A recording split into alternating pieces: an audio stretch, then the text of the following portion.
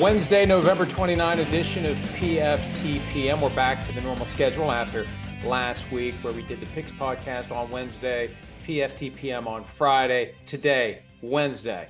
And we've got plenty to get to, including an interview coming up that we're going to tuck into this podcast. I did it yesterday with Dolphins safety Jevon Holland, one of the heroes of the Black Friday game with that 99-yard interception return for a touchdown on a failed Hail Mary. We've got about 10 minutes or so with him. I've got a few other topics I want to get to first, and then I'll answer the best of your questions. Before we get to that, though, I've got some old business to attend to. We talked on Friday about the free kick that the Packers could have attempted at the end of the first half in the game against the Lions on Thanksgiving. I've been aware of the free kick for decades. I'm aware of it because, and I don't know if I mentioned this last Friday because I don't really remember things very well anymore, but I know about it, and I think I did mention it because now I'm remembering the title of the book. I thought it was Strange But True Football Stories, and then I remembered it is More Strange But True Football Stories. I found it, and I bought it, and I knew instantly when I started looking through it that it was exactly the book that I remembered. And then I started looking at the table of contents and I'm like, okay, where's the one about the free kick? And wouldn't you know it, it was the very last chapter number 28 at page 146. It arose from a 1968 Bears-Packers game where the Packers were on the wrong end of the free kick. Game was tied at 10 in the fourth quarter. Bart Starr could not move the Packers deep in their own end. They were on their own 15-yard line, threw three incomplete passes in a row, punted. The Bears, Cecil Turner, called for a fair catch at the 43. What followed was confusion. And this is a dramatic reading straight from More Strange But True Football Stories, compiled and edited by Xander Hollander from the Punt, Pass, and Kick library. What followed was confusion. Mac Percival, the Bears place kicker, trotted onto the field. It seemed odd that with time for several plays, the Bears would try a field goal from the 43-yard line. Remember, at the time, the goalpost was at the front of the end zone, so it would have been a 50-yard field goal, which is a very long field goal back in 1968, but 43 yards from the crossbar. Then the referees began consulting with both teams. The Packers began walking toward their own goal.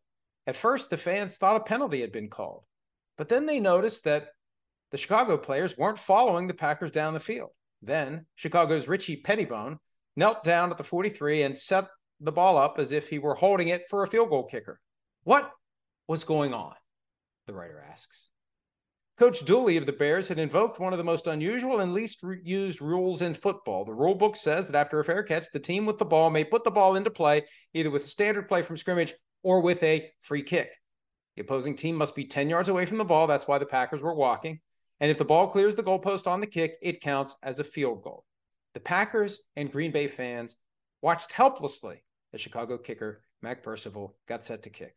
No one could rush him or block the kick, so he took his time. The kick was perfect. Chicago went ahead 13-10. And that was that. And the Bears won. And that's exactly what the Packers could have done from what would have been a 66-yarder, so from their own 44. That was where the fair catch was. And if you remember from last week's podcast, and I frankly barely do, they ran a play, had time for a field goal. They tried a 63-yard field goal because snap, spot, and hold. It's 17 yards from where you snap the ball. But if they would have just done the free kick, it would have been 66 yards with the ability to run up like it's a kickoff. And how many times do we see a kick from the 35 almost make it through the goalpost? So opportunity missed by the very team that was burned by the free kick back in 1968. And the only reason I know about the free kick is More Strange But True Football Stories, which I ordered back in 1973 from the Punt, Pass, and Kick library. And it had plenty of other selections. And I frankly had several of them. And they are in my library today, which is exactly where this is going. Into the library, into the archives, and it will stay there until they're selling off all my stuff after I croak one of these days. Hopefully later rather than sooner. Since we're talking about books, let me make my periodic pitch on our way home. $9.99. print edition. I mean, $9.99 for this thing. That's a steal. $3.99 for the ebook, even more of a steal. 260 some pages, hours, several hours, depending upon how quickly you read, of enjoyment.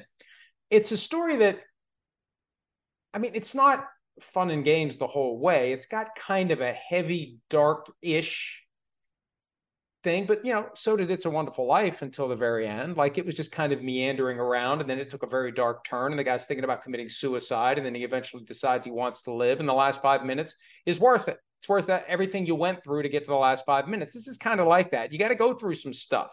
The main character goes through some stuff. That's what makes the ending so memorable. So anyway, remember, every penny that I get from this goes to the Humane Society of Harrison County.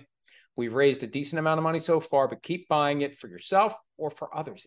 Look, you're trying to think, what am I going to get this person? What am I going to get that person? If you have people in your life that come to PFT that are vaguely familiar with me and you need to buy them something, $9.99 exclusively at Amazon. I'm trying to get it so the light doesn't reflect. See, that's not good. That's not how you want to present it. You want to present it like that, like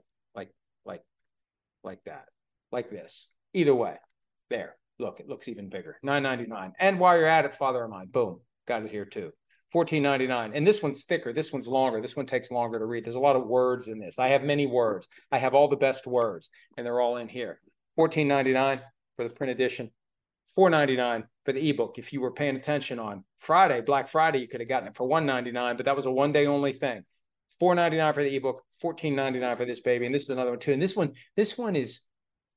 one's got some heft to it. You could whack somebody with this in self-defense, only in self-defense, not as an offensive weapon, but only if you're being attacked by a bear or another human. This is a way to maybe fend off any and all potential organisms that would want to inflict violence upon you, because this really, it's got a nice little, I prefer that you read it, but if you want to do something useful for it, it would be far more effective than the other book. And this one's just too flimsy. You don't want to use it. It's going to fall apart. It's old. It's like, you don't want to use this as a weapon. This one, yes. All right, let's get to it. Eventually. I know, sorry, you can't get the last 7 minutes of your life back, no matter how hard you try. Caleb Williams, USC quarterback, says it's a game time decision as to whether he's entering the draft. Kind of mixing his metaphors there a little bit, but the point is, he claims he's going to run it all the way up until the end. Now, his camp has been at least willing to test the waters when it relates to his options. And I fully support that. The players who are regarded as the top prospects each year need to ignore this whole honor and a privilege baloney that the NFL feeds to everyone. And the players are brainwashed. The fans are brainwashed. We all love the draft so much. How dare anyone even suggest that they're not going to submit to the NFL's version of the Harry Potter sorting hat? It's your destiny. It's written in the stars. This is what, no, baloney. You make your own destiny. You decide where you're going to play. And the difference between going to a bad team and a good team is big enough that you should be willing, if you're one of the top prospects, to say, and Caleb Williams can say one of two things: I'm going to go back to USC. And he could end up being the first guy ever to skip a bowl game and then come back and play the next year. That could happen, depending upon how the season shakes out and who will have the first overall pick in the draft. He could do that, or he could just say, you know what? I'm going to be going through this next year too. There's always a bad team that has the first overall pick in the draft. So I'm always going to be at the mercy of whoever that team is. And obviously teams can trade, but when you make the decision to enter the draft, you're kind of stuck. You don't know what's going to happen. The better play is to say, I know who has the first overall pick, and I will never sign a contract with them. John Elway did it in 1983. Eli Manning did it in 2004. And Bo Jackson kind of did it in 1986. He didn't want to play football. Specifically, he didn't want to play for the Buccaneers. He said so. He said, don't draft me, and they did. A year later, their rights expired, and the Raiders took a 7th round, I believe, flyer on Bo Jackson, and they had a guy who helped them win until that freak injury that caused hip surgery that ended his football career and eventually his baseball career. So I fully support any effort by Caleb Williams to push back against the draft industrial complex. Look at Bryce Young right now.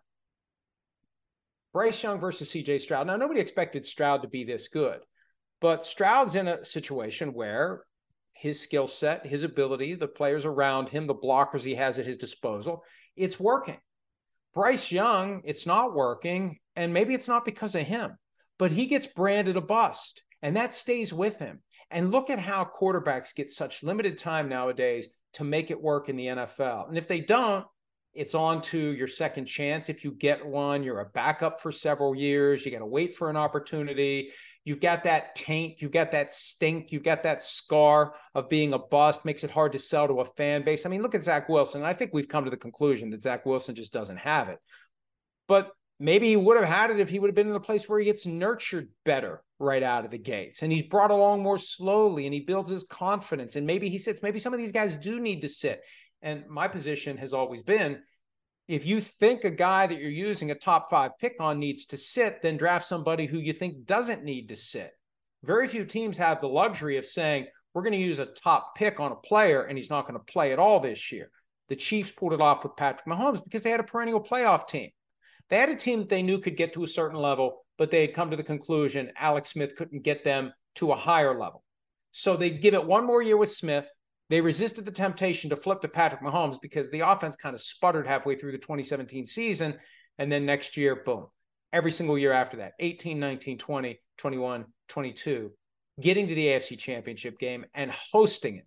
It's amazing they've only been to 3 Super Bowls when you think about it. They've won 2, they lost a third one, and they almost got to another one. That coin flip overtime, rules have changed since then. That hurt them there. And they blew a big lead against the Bengals. They could have 5 straight Super Bowl appearances, 5 in a row. And they may keep going, all because everything worked out well for Mahomes and for the Chiefs and for the way that they were able to be patient with him. So if you're Caleb Williams, or, insert the year, insert the name of the player who's the top prospect, you want to find yourself another Kansas City Chiefs situation. You want to try to engineer things so you go there. There's a team that wants you. There's a team that needs you. There's a team that you want. There's a team that you need. Use your leverage to make it happen. And the ultimate leverage for a guy like Caleb Williams is to say, I just won't play. Draft me. I'll sit out the whole year and I'll re-enter the draft pool next year. And next year, maybe they'll take me seriously. Now, the ultimate nuclear option for a player coming in who doesn't like where he's drafted the first year or the second year is to sit out 2 full years, then you become an undrafted free agent the next year, and you can pick your team. Your salary is grossly limited by the money available to undrafted free agents, but after a couple of years, you can get a big contract. That's the way to do it. There is a way. If you're willing to sit out 2 years, there is a way to go to whichever team you want to go to. But then there's the question, if you sit out 2 years of football, are you still going to be the guy that you would have been? And you put so much pressure on yourself to perform and to prove that approach right, because it's not going to be popular with the fans. It's not going to be popular with the media. There's so many people in the media who just don't care. Entertain us. Shut up and submit to the process. Be glad that you're here. You're making millions of dollars. Why are you putting demands on the situation? You're wrong. We're right. I've been trying to affect change in that regard and maybe get the media to lead the way with the fans, to get fans to understand if it was you, if it was your son, if it was your nephew, if it was your brother, if it was anyone in your life that you care about, you'd want what's best for him. And playing for the worst team in the league, the team that earned the top spot in the draft, may not be what's best for him. So keep that in mind as Caleb Williams considers his options and awaits his final decision, which will be influenced, or at least should be influenced, by how the draft shakes out. But what he should decide to do is exert whatever pressure he can on the process to go where he believes his career will get off to the best possible start. We mentioned this earlier today on PFT Live, and this is a game. I was talking to somebody yesterday who said, look, the NFL needs to hype the hell out of Eagles 49ers on Sunday. It should be a bigger deal than it is. And maybe it'll feel like a bigger deal as we get closer to Sunday, but it's the game of the year. It's 1 versus 2. It's Nebraska versus Oklahoma. I don't know how often it happens. A person I was talking to yesterday said, when was the last time number 1 versus number 2 in your power rankings played each other? It's like, I don't know. But maybe we should know. Maybe when it happens, where the consensus 2 best teams in the league get together, maybe that should be a big deal. Maybe there should be bunting. John Madden used to say that. For the opening day of the season, there should be bunting on the stadium. But it maybe should be a bigger deal. And it is a big deal. 49ers at the Eagles. And the stakes are tremendous because if there's going to be a rematch in the postseason, the winner of this game has the tiebreaker in the event they end up with the same record to determine whether it's at Levi Stadium in Santa Clara or back to Philadelphia, which is a huge difference for these two teams. So I still think San Francisco is the better team when healthy, but will it surprise me if the 49ers outplay the Eagles, but the Eagles still find a way to win? They've got that find a way mentality. Whatever it takes, we don't get freaked out. We don't get down in the dumps. We don't accept that today's not our day. We keep fighting. We keep pushing. We keep believing that we will win. Great game of the year, but a high bar set last week by the Bills and the Eagles for game of the year. And that's another reason why I like the 49ers. Make my official pick tomorrow, but the 49ers had an easier game on Thursday night, a few extra days to rest. The Eagles were in that meat grinder against the Bills, and then they got to turn it around and do it again. The best news for the Eagles, they didn't have to travel anywhere. They were home for the Bills. They're home for this one, but maybe they're going to be a little banged up, a little mentally beaten down, or who knows, maybe beating the Bills in overtime gave them the kick in the ass they need to just go on a tear and end up 16-1, not just 10-1. Couple of other issues I want to get to. There isn't an opportunity to get into it during PFT Live and during the season, especially the legal issues that seem to come up for the NFL, for the teams, for the owners, for the people involved in the business. They easily get overlooked because it's a stream of bright, shiny objects. Thursday night football, bright, shiny object. All day Sunday, bright, shiny objects across the board all day long. Monday night, we're getting to the time of the year where there's going to be Saturday games. We had a Friday game. It's hard to really press pause on talking about football and focus on non-field, off-field, whatever field I want to say, as I try to say it, issues are worthy of consideration. And one lawsuit I want to talk about, this one popped up yesterday. Jerry Jones is involved in litigation that currently spans two different lawsuits. One is, and this is the original one, it was filed by a 26-year-old woman named Alexandra Davis who contends that Jones is her father. And there was a confidentiality agreement that was involved. She wants that to be torn up. She wants a paternity test to prove that Jones is her father. Apparently, there was a court order last year that there will be a paternity test.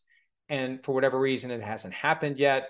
But that's the first lawsuit. The second lawsuit arises from Davis's issues with the way Jones and people connected to him reacted to the first lawsuit, painting her as extort money from Jerry Jones, telling lies about her. Now, her initial defamation lawsuit had to be revised because she's a limited public figure. There's a higher bar for public figures. You have to plead your case. You have to use stronger language. You have to be able to prove that there was actual knowledge that the things that were being said were false. But this one has a little bit of a twist in it because when the judge opened the door to refiling the lawsuit, of course, you take it back to the lab, you write what you need to write, you craft it the way you need to craft it, you go forward, and Jones and the other defendants will surely try to get the case knocked out again. But this time around, there's an allegation that the defendants worked with Don Van Natta Jr. of ESPN to basically get the negative word out about Alexandra Davis. Now, the way that I read ESPN's characterization of this new lawsuit, I haven't seen the lawsuit, and there's an item without a byline at ESPN.com. Most of these stories, at least some, probably most, were written by Don Van Natta Jr. Now that he's implicated in it, his name doesn't appear on the story. But in that story, you get the impression, the way it's written, possibly down the road, there could be a claim that ESPN is responsible as well, depending upon what ESPN did or didn't do to confirm the veracity of the things that were being said by Jones, by others connected to him, to Van Natta, that then became stories posted to ESPN that may have painted Alexandra Davis in a negative light. So that's one that I don't know how much time and attention it's going to occupy for Jerry Jones. He seems to be fully focused on his football team, but it's not something that's just going to go away. They're going to try to make it go away so Jerry Jones never has to deal with it, so he never has to show up in a conference room in a law office and be questioned for 7 or 8 hours about the situation, so he never has to give the paternity test, which, again, a court order is out there saying he needs to do it. So the lawyers will fight and fight on his behalf. At some point, though, it may be something he has to deal with. Which brings me to the other lawsuit, the one that was filed back in September by Jim Trotter, former employee of NFL Media, against the league. The basic argument is Jim Trotter was agitating internally and through two commissioner press conferences where Trotter specifically asked the commissioner questions about his concerns in a public setting. Externally, this idea that Trotter was trying to enhance diversity and inclusion in the newsroom. His argument is, we cover a league where 70% of the players are Black. There needs to be greater representation, or any representation, of the Black athlete in the newsroom. His perspective, how to understand the cultural realities as players are covered. And Trotter said, basically, there's no supervisors, no managers who are Black in the NFL media newsroom, and there's an underrepresentation in the newsroom itself. And that's what he was trying to improve it. You know, he saw a problem in the workplace, and he was trying to improve it by raising the concerns. And see, a lot of people react to that by saying, well, he's just a troublemaker, get rid of him. But that's not how it works. There are certain things where the law encourages people to be a troublemaker. The law, the legal system doesn't have the resources to go around and right every wrong that's happening in corporate America.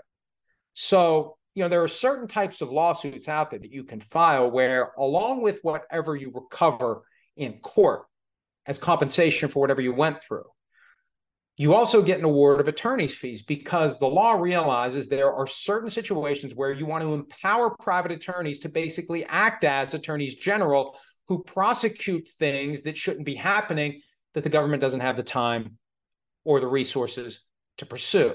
And claims of this nature, violations of the Civil Rights Act, Title VII of the Civil Rights Act from the 60s, other state-level Human Rights Act claims, they have what's called a fee-shifting provision where you have that extra incentive. The government wants people who believe that the law is being violated in these areas to do something about it.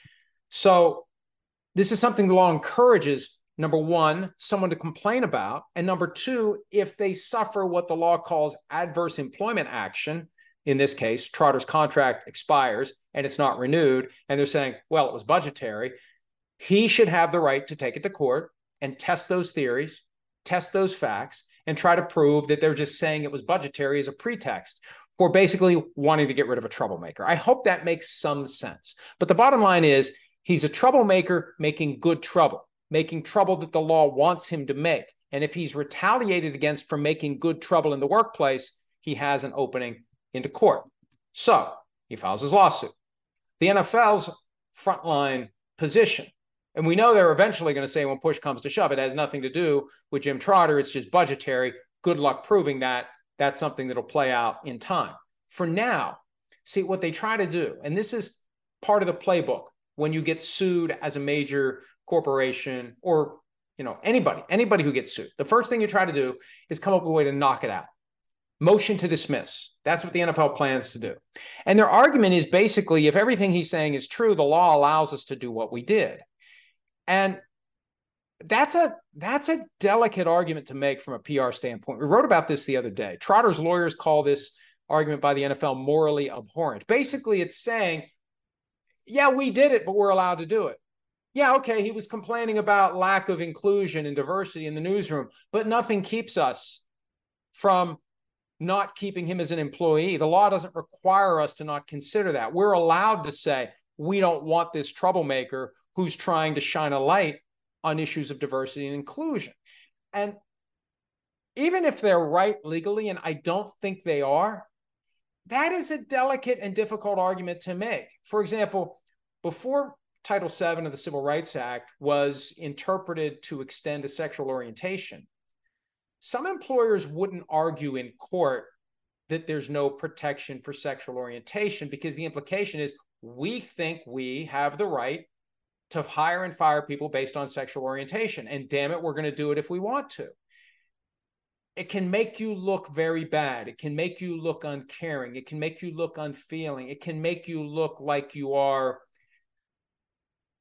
not a good person if you think that the law allows you to do something that maybe morally you shouldn't do. Well, the law allows me to fire someone based on sexual orientation, so I did it. The law allows me to do it. The law doesn't say I can't do it. See, there were employers who wouldn't make that argument before the law evolved to the point where sexual orientation is protected under Title VII. As it relates to Trotter, this argument that the NFL is allowed to fire him because it didn't like the fact that he was agitating for greater representation in the newsroom, that he took it public by questioning the commissioner twice. We're allowed to do it. I hope the folks who cover the NFL, the folks who cover sports media, understand that implication. The NFL is basically saying, we're allowed to do it, and we did it, and we'll do it again. Yes, we're allowed to do it. Don't you be a troublemaker on these issues, because we're allowed under the law. We believe we're allowed under the law to use that against you. It's a tough argument.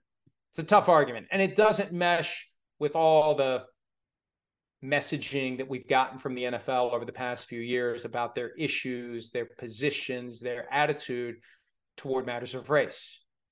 And, at some point, that trail of breadcrumbs is going to lead to the players who are going to realize maybe they've been sold a bill of goods here, and maybe the league doesn't really care the way it claims it cares with the messages on the helmets and the messages at the back of the end zone, that's just lip service. When push comes to shove and you've got someone who believes he was fired, his contract wasn't renewed when he wanted it to be, because he agitated in favor of positive change as it relates to diversity and inclusion in the NFL media workplace. If the NFL's position is, the law allows us to do it, so we did it, I hope that people understand what the NFL is really saying here, and I hope that people will react accordingly. All right, without further ado, here is yesterday's interview with Dolphins safety Jevon Holland, one of the heroes of the Black Friday 34-13 win by the Dolphins over the New York Jets. Joining us now, guy who had the most exciting play of Week 12, if not the entire season, Jevon Holland, Dolphins safety. Jevon, welcome. How are you, buddy? I'm well. Thanks for having me. Well, I appreciate some of your time. It really was one of those moments where, as it's unfolding, as someone watching the game, I couldn't believe it was happening. What is happening in your own mind, if anything? Because I know a lot of it just is instinct taking over. But from the moment that ball is coming down and you recognize there's a chance to catch it in lieu of knocking it down and then maybe do something with it, what were you thinking as it all unfolded? As the ball was in the air, my only thought was like getting in the end zone. First, of course, was to catch it. But then I was like, okay, I need to get in the zone. Yeah, like you said, a lot of it was instinct. Now that I think back on it and I really try to reflect on what I was thinking throughout the process, a lot of it was just me reacting and running to open space. How often do you guys practice defending a Hail Mary? And do you have the green light to intercept it if you believe the play is there to be made? Every Friday, or actually, yeah, every Friday at the end of our walkthrough, we practice offensive Hail Mary first and then defensive Hail Mary. And no, I have the red light to return any Hail Marys. They want me to knock it down. They want me to knock it down 100%. But in that moment, I mean, it was the second quarter. I mean, going into into halftime, the score was close. I was like, you know what? I've always wanted to do that, and I was like, might as well try it. So it turned out to fall on my side. Well, it was brilliant because it changed everything. It changed the entire vibe going into half. It would have been 10-6 with 2 interceptions by your offense going into halftime, and it feels Right. like a brand new game. That was the dagger. It felt like it was over after that. Anything I can do to help the team win, man, sign me up. So that just happened to be one of them, and I'm glad that I took that opportunity because it was great. I enjoyed it. I loved it, honestly. It was a blast. Well, and we all loved watching it. Tell me this, was there a moment as you started to run where it went from, let's just see where this goes, to, oh boy, I got a chance here to take this all the way? Yeah, when I cut back and it was just me and the quarterback one-on-one, I was like, okay, this could be my first touchdown of my career. So that right there, and I was excited at that point. When it was Tim Boyle and me, I was like, yeah, nah, there's no tackling me right here. Where's the football? It is right behind me, or you can't really see it, but it's behind this couch in the cluster bag of the other footballs, but I have a piece of tape on it, wrote 99 yards. And my dad just texted me yesterday and was like, make sure you write on it and sign it and make sure that you know it's that ball. So, yeah. Once you get a chance to come up with a plan for what you're going to do with it, do you have an idea of where it's going to permanently be? Not right now. I've got all my turnovers kind of in a basket. I don't have a wall set up or anything right now, but when I do, I'm definitely gonna make sure I put that one in like a gold case as the Hail Mary, as the Jets fans want to call it. What did you think about playing on Black Friday? I thought it was cool. I thought it was cool. I played on Thursday night before. Black Friday is like, one extra day to prepare. But I thought it was cool. I enjoyed it, honestly. Yeah. When do you get your turkey? When you play the day after Thanksgiving? I had my turkey on Wednesday. I just put it out there early, so when I come back, I don't gotta worry about hosting nobody or making no more dinner. It's just leftovers already in there waiting for me. Is that a game you'd want to be involved in every year? I feel like some teams, at least from a management level, are putting the hand up saying we'd like to do this every year. As a player, is that something you'd want to do every year, or is one time enough? Yeah, I think that would be pretty cool every year, honestly. I mean, I wouldn't mind it too much. There wasn't too much stress on my body or anything like that, so I enjoyed it. What's it been like having Hard Knocks around? It's been cool, honestly, and they have been surprisingly like hidden almost. Like they don't really show the cameras in our face or anything like that. There's a lot of hidden cameras around, not hidden, but kind of tucked away so that they're not bothering us. But it's been cool. I've enjoyed it. And then the first episode was cool seeing how we kind of re how we took Max Crosby's game and his like extracurricular activity in between plays and added that to practice and how Tua responded to that. I thought that was really unique.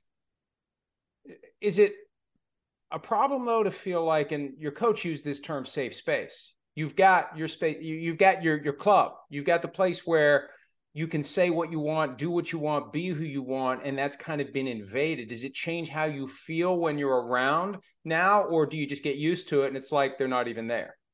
Initially it did. Initially I was a little uncomfortable, but then after a while you kind of forget and you kind of just get back into your own groove. And then after that, you realize that that's what really Hard Knocks will really want to see. That's what the fans really want to see, you in your element and authentically yourself. So after a while, you kind of just fall back into how you were before.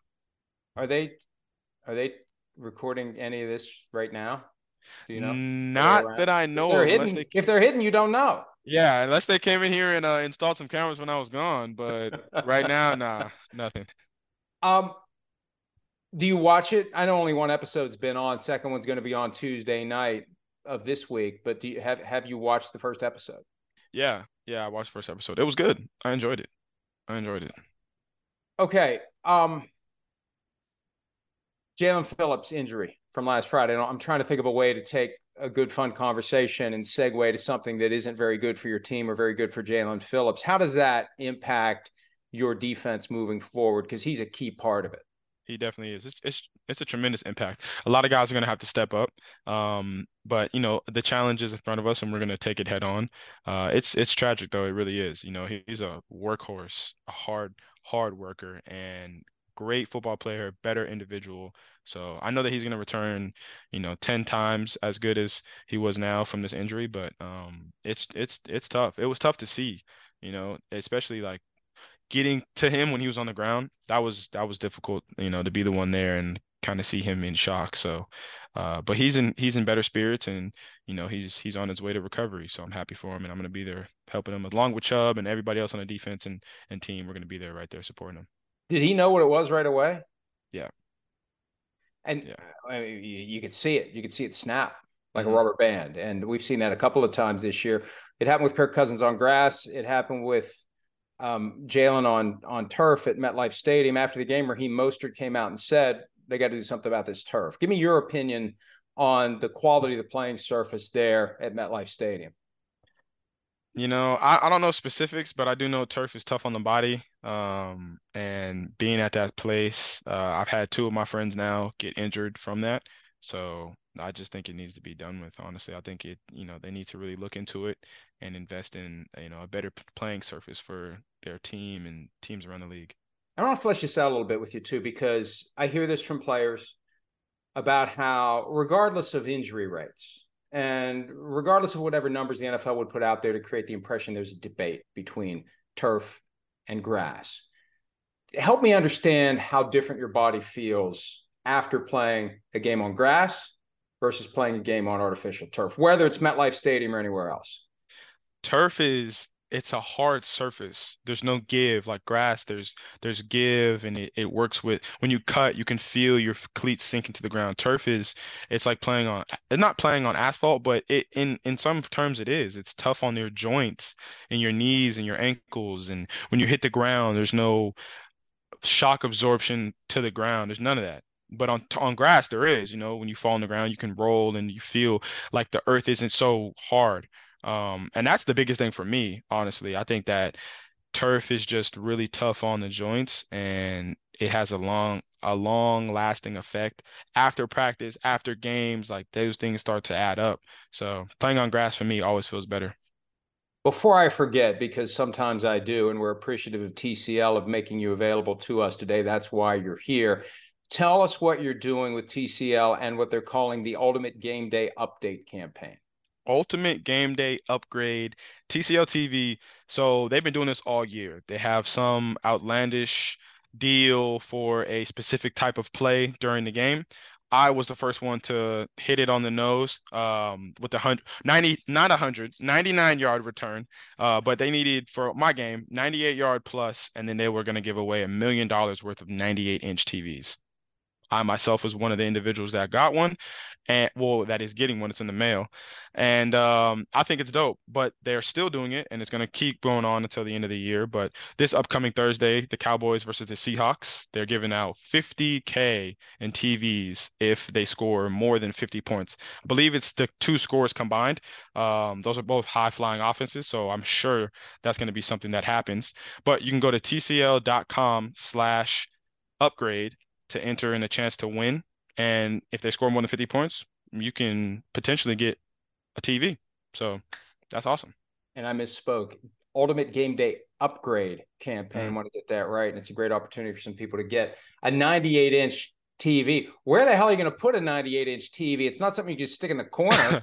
Nah, I got a wall. I got a wall just enough. It's like 84 inches wide. My wall is like 90 inches. So I got a little bit of room on both sides. I'm excited for it.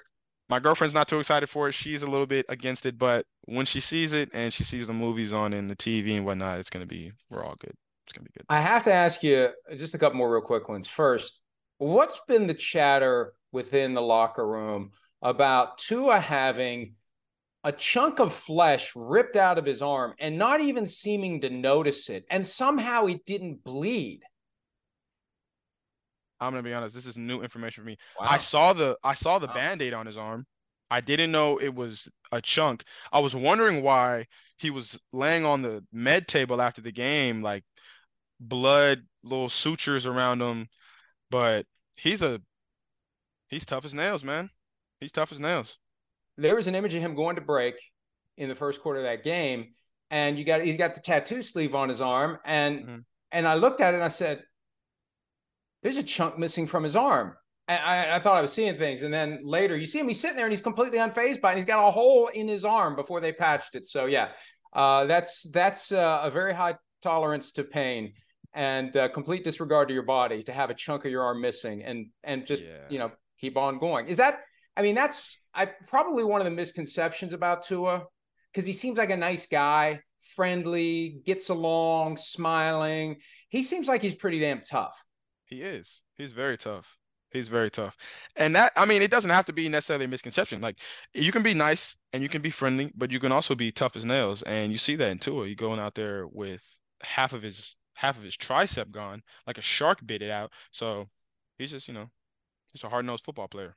Let me ask you this though, because that's how you have to play as a defensive player. You have to have that switch flip to go, go, go all the time, inflicting physical contact on others.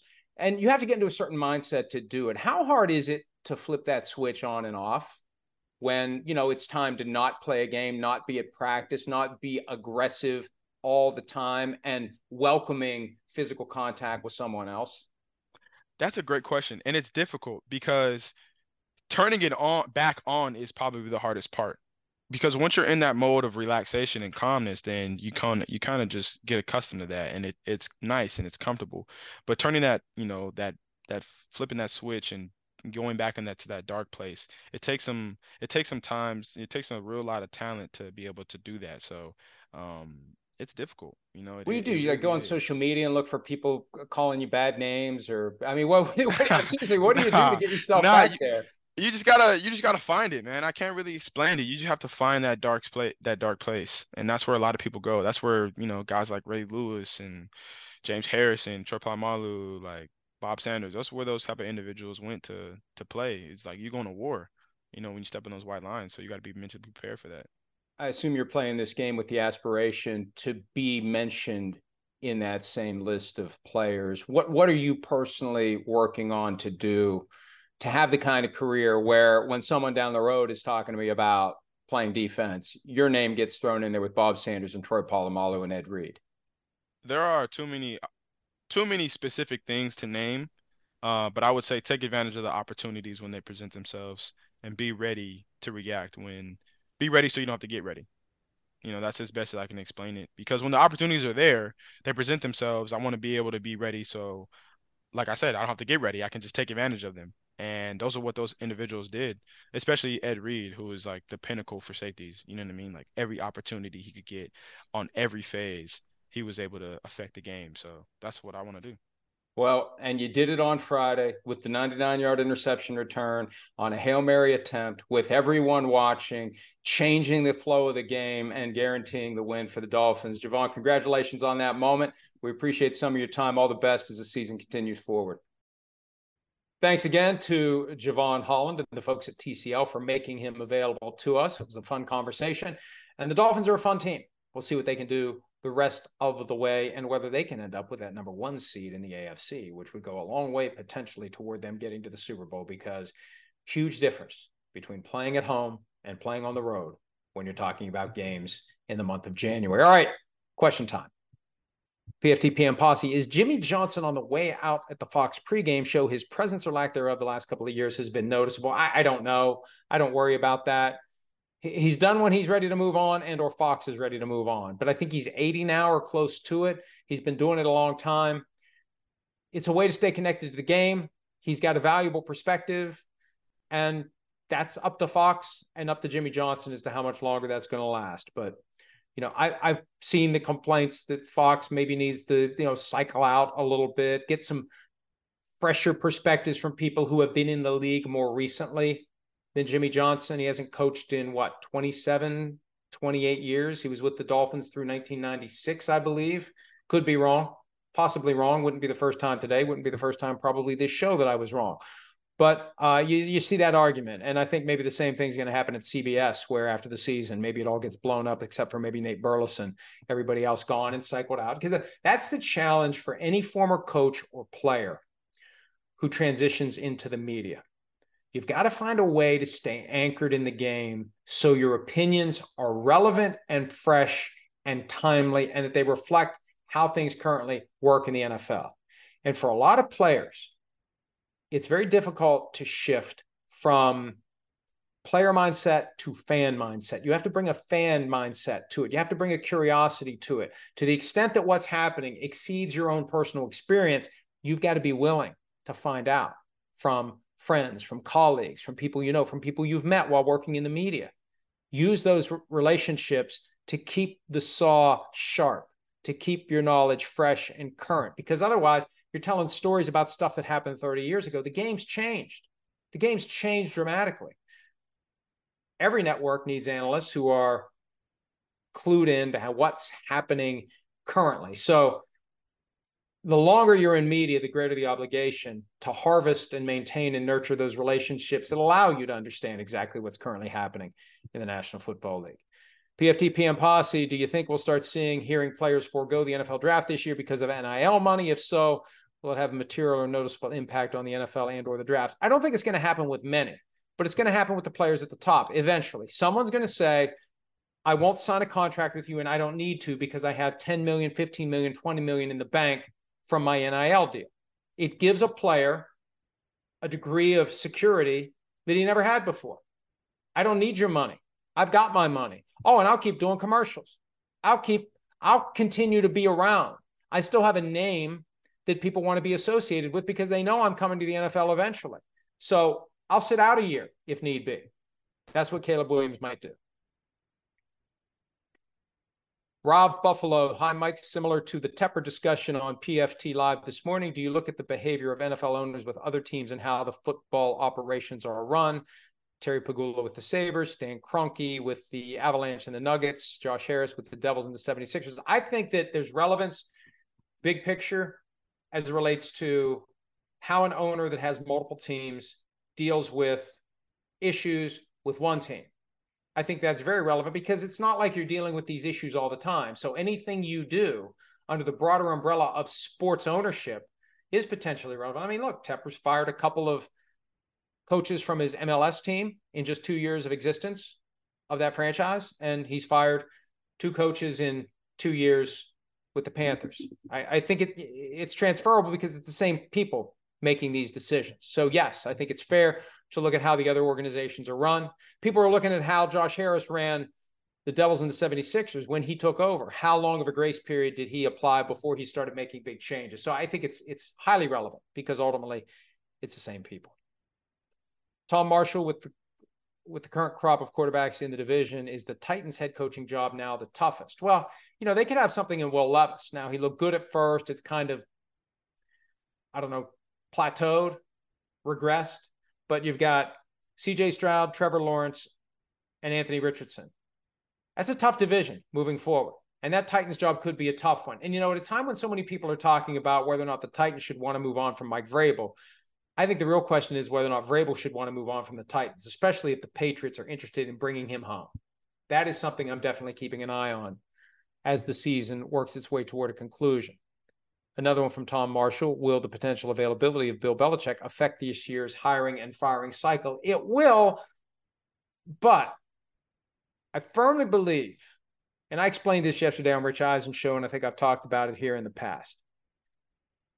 It's all going to be set up before we get to the end of the season. Somebody asked Bill Belichick this week if he already knows where he's going to be next year, and he said that's ridiculous. Well, it probably is too early for him to know for sure, but he's never going to admit if he knows, when he knows, whether he's going to go here, there, or wherever. I still think by the end of the season, before it's time to activate the formal process of trying to trade for Bill Belichick, there'll be a loose understanding of where he wants to go, who wants to hire him, what it's going to take to get him to go to that team by way of money and by way of power, and what it's going to take to get the Patriots to allow that team. When the team makes the formal phone call requesting permission to talk to Bill Belichick and negotiating the terms of whatever it would take if they hire Bill Belichick, what the compensation would be, I think those questions will already be resolved ahead of time, informally, and this will just be the formal process that plays out. And I think the reality is, watch the first couple of days after the season ends. If Belichick doesn't leave the Patriots through a firing, a retirement, a resignation, or a mutual parting, if he doesn't exit then that's when I think we sit back and wait for the possibility that someone will make the formal request and it will play out a few weeks down the road that Belichick goes to a new team and that the Patriots get compensation in return. And as I say that, there is a possibility of like the Sean Payton scenario where Belichick leaves on his own, and before he's allowed to go somewhere else, a team would have to work out compensation for him. I haven't thought of that before. That's possible. The problem, though, is it's kind of hard to drive a hard bargain if you're the Patriots in that scenario, because if you want too much, I was saying this with Sean Payton last year when they were trying to negotiate a deal with the Saints and the Broncos for Payton to become the coach in Denver. If the Saints want too much, all Sean Payton has to say is, fine, I'll be back to work on Monday. Because the only reason that the Patriots in this case, or the Saints in Payton's case, can get anything is because they still hold the player or the coach's contract. Fine. I'll honor my contract. I'll come back to work. Put me back to work. And that would potentially, if it plays out that way, and I'd like to think that after 20 plus years together, it wouldn't be an ugly parting where there's a power play and it's awkward and who's willing to push this all the way to the limit. I'd like to think they just work it out. But there is that other path where Belichick leaves, waits for someone to approach him, knowing that before they could hire him, before they could even talk to him, in theory, they'd have to have a deal in place for the Patriots on what it's going to take to get him. Understanding that once a relationship ends, the Patriots necessarily have less leverage because Belichick's option, worst case scenario, would be to say, hey, you want a first round pick? You want this? You want that? You're trying to keep me from going to a new place? I'll just come back and coach until you fire me. And then if you fire me, I get to go wherever I want to go. Dr. J, 144, am I the only one who likes seeing the Texans being rewarded for not tanking last year? Lovie Smith, unlike when he was in Tampa, did try to win that final game last year. Houston ended up better off by winning the game and getting C.J. Stroud. May as well try to win them all and forget tanking. That meshes with a point that Sean Payton made on PFT Live right after he left the Saints when the issue of tanking came up. His point is you should never do it because it introduces a losing mindset to your organization. And that's not good for anybody. The players who will be there after the tanking has concluded, after you get that first overall pick, they will have been warped by the experience because the team didn't try to win every single game. And the players believe there's a loser's mentality in the organization. And one of the reasons why you don't do that is there's no guarantee that that guy that you qualify to get by tanking is going to be your savior. So, yeah, this year is an example of tanking not working, of having that first overall pick and it not yielding the best possible talent. So in a roundabout way, the Texans did get rewarded for not losing that last game of the season. It's just too uncertain. It's too much of a crapshoot. Why try to lose games? I've said many times, there's no good business reason to try to win games once you know you're not making it to the playoffs. And the way you tank isn't by telling your players, go out and play poorly. It's by saying, we want to evaluate how these younger players are going to do. But, you know, the players get a sense when a team's trying to win and when it isn't. And that is the thing that can be a detriment moving forward. What kind of culture are you trying to create in an organization? And if the players sniff out the idea that you're not trying to win all your games, that you're willing to lose now in the hopes of winning later, that could make it a problem as you try to turn the page on that year in which you tanked. All right, I want to see what else is here. I should probably wrap this up. I'm factoring in, as I go about 40 minutes into this, the reality that the Jevon Holland interview is part of this too. Scrolling and scrolling. Dr. J, 144, are you seeing enough from Kyler Murray since his return to pass on drafting a quarterback and get help for Kyler Murray instead? I just think that that's a decision the Cardinals are going to have to make. It's the same as the decision that the Bears are going to have to make about Justin Fields. What do we do here? What do we do? And I've said this before. There are three types of teams in the NFL. Teams that have franchise quarterbacks, teams that don't, and teams that have a quarterback that may become a franchise quarterback. We just need more time. Fields and Murray fall into that category. How much time do you give them? How much longer do you go before you call it? And the risk of calling it is, number one, that guy you draft may not be as good as the guy who you just had. Number two, that guy you just had may be better somewhere else, making you look like a moron for giving up on him. And number three, remember this. And this is something that I'm urging all teams to be sensitive to. The amount of pressure you're putting on the new guy. The Panthers put a ton of pressure on Bryce Young by trading from number 9 to number 1 and giving up everything they gave up. A ton of pressure on Bryce Young. The 49ers put a ton of pressure on Trey Lance, giving up everything they did to go from 12 to 3 and draft the guy who was going to supplant Jimmy Garoppolo, but not right away, maybe after a year. Oh, we'll try him here. Oh, we'll try him there. Oh, now he's the starter. Oh, he broke his ankle. Oh, we're done with him. It's just too much pressure to put on a kid.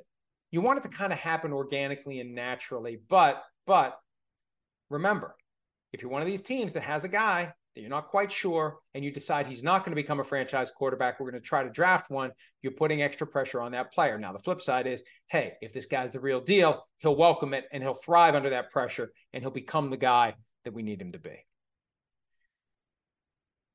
Let's see.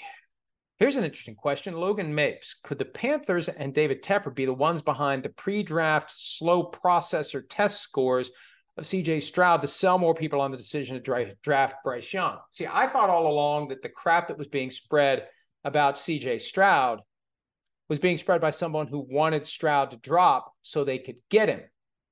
I hadn't considered the possibility that the Panthers were the ones spreading it just to make the selection of Bryce Young look better. But, here's the reality. Whatever you do pre-draft, the guy's eventually going to play. And the proof is going to come from that. And so far, it's been pretty conclusive that CJ Stroud, the far better option to Bryce Young. But I hadn't thought about that possibility. It was the Panthers that were putting it out there. JC Carm, how does Scott Fitterer keep floating under the radar? He's been there through all the Panthers coaches and quarterbacks. Doesn't he bear some of the responsibility for this mess?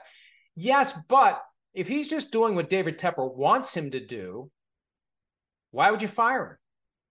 Now, maybe you get to a point where you fire him just so you're creating the impression you're doing something to make things better. But, I frankly think one of the reasons Howie Roseman has survived as long as he has in Philly, he's kind of found a sweet spot where Jeffrey Lurie's involved, where Jeffrey Lurie is making decisions, and Howie Roseman is the one who's taking the heat when those decisions go poorly.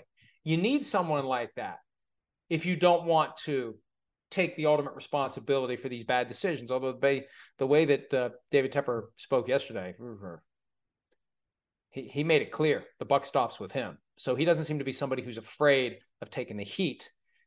We'll see how he feels after he takes the heat for a little while longer after everything that's happened in Carolina. All right. I'm going to call it there. If I didn't get to your question and you feel strongly about it, ask it next week. We'll do it next Wednesday. We'll do it every Wednesday in season. We'll do PFT Live every morning and ProFootballTalk.com. Open around the clock. No locks on the doors here. Thanks for some of your time. As always, we'll see you next week.